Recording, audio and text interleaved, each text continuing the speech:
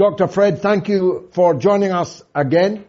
I want to talk about your situation first before broadening to talk about Africa as a whole. But what did you mean when you said that you had been told they were coming to arrest you? And did they? Well, they haven't come, but they can still come. What we are having in Zambia today is a Mobutu Sese Seko type of regime. A regime that is intolerant, that does not want to accept that we live in a multi-party political dispensation and in a plural society politically.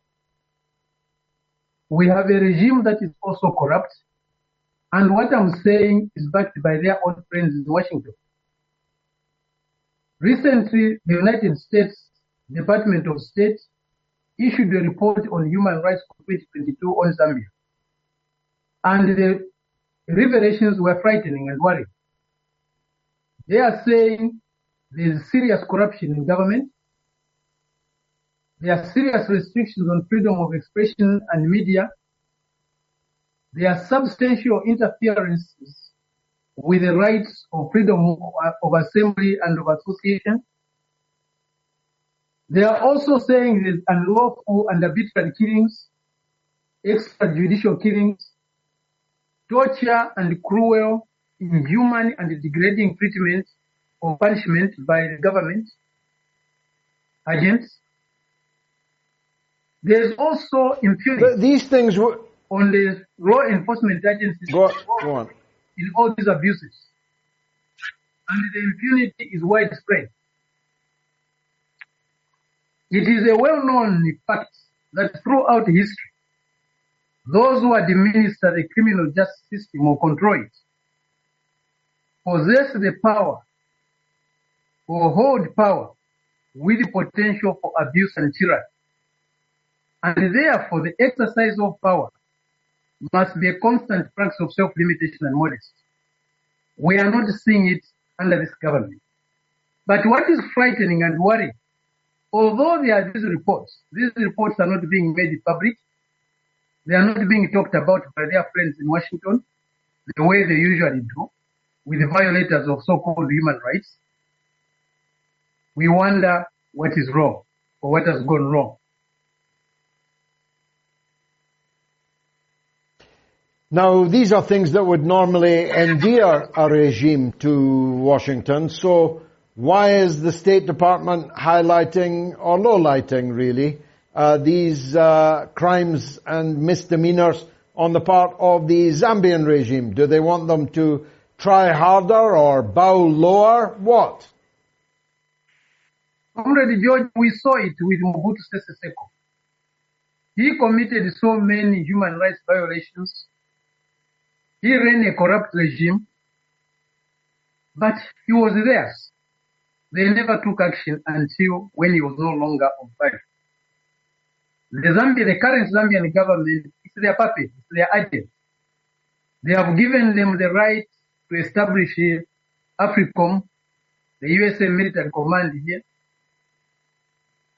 which other African countries in the region and the continent as a whole are opposed to.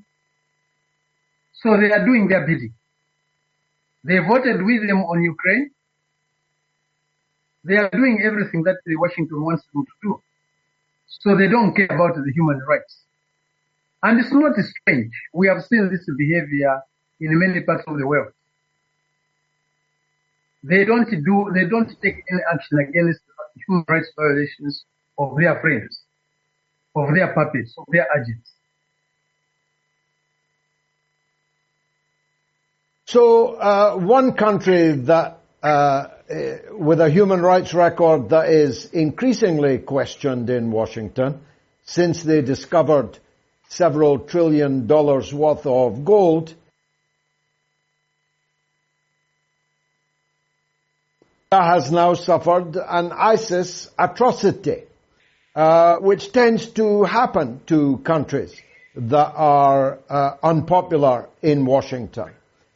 40 people, 38 of them school children, were massacred by an ISIS affiliate How is Uganda going to handle this?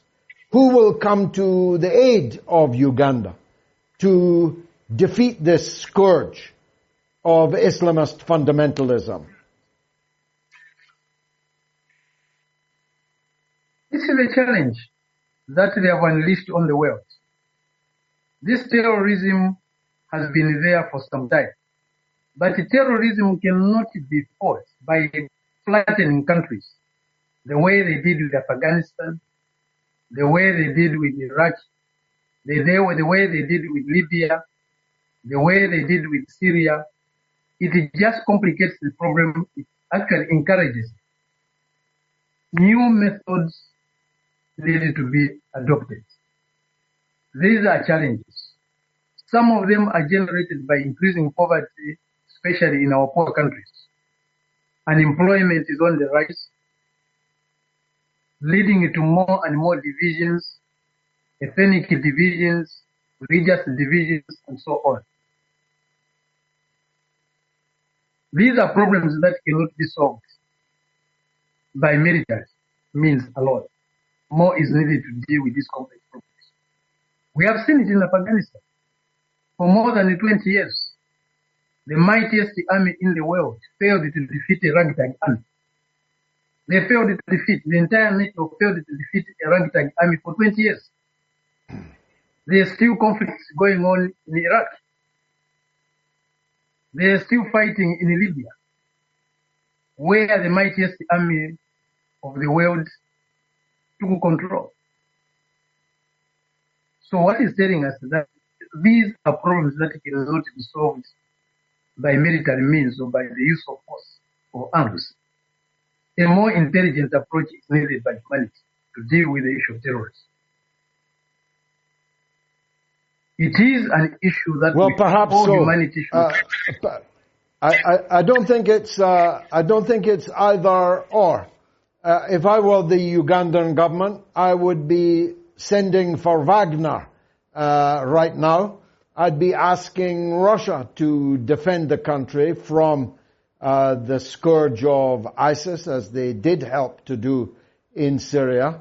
And of course, I'd be following your other path also, of trying to reduce the virulence of this threat by cutting off the endless supply, it seems, of unemployed and desperate youth into their ranks. But we'll discuss that another time. I wanted, in the time left, to ask you what's going on in Chad.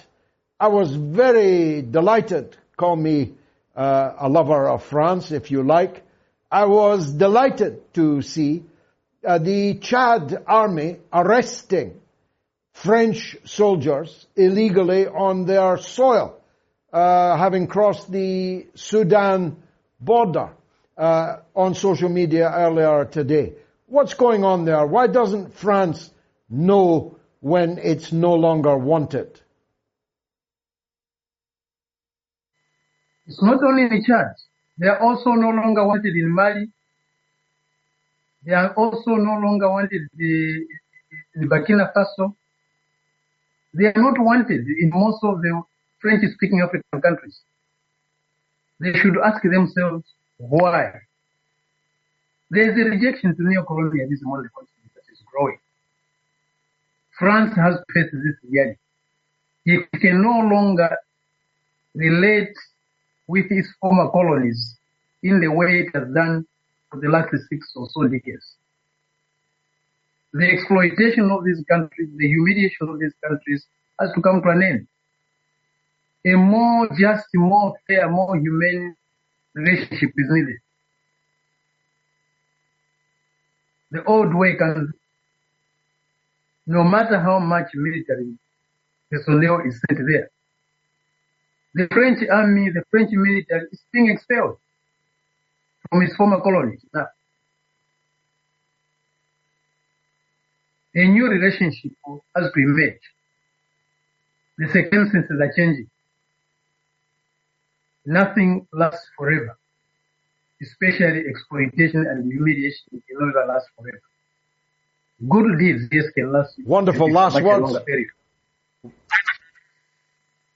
Dr. Fred Membe in Zambia, leader of the Zambian Socialist Party. Stay safe, and we'll stay watching how you're doing. Thank you for joining us.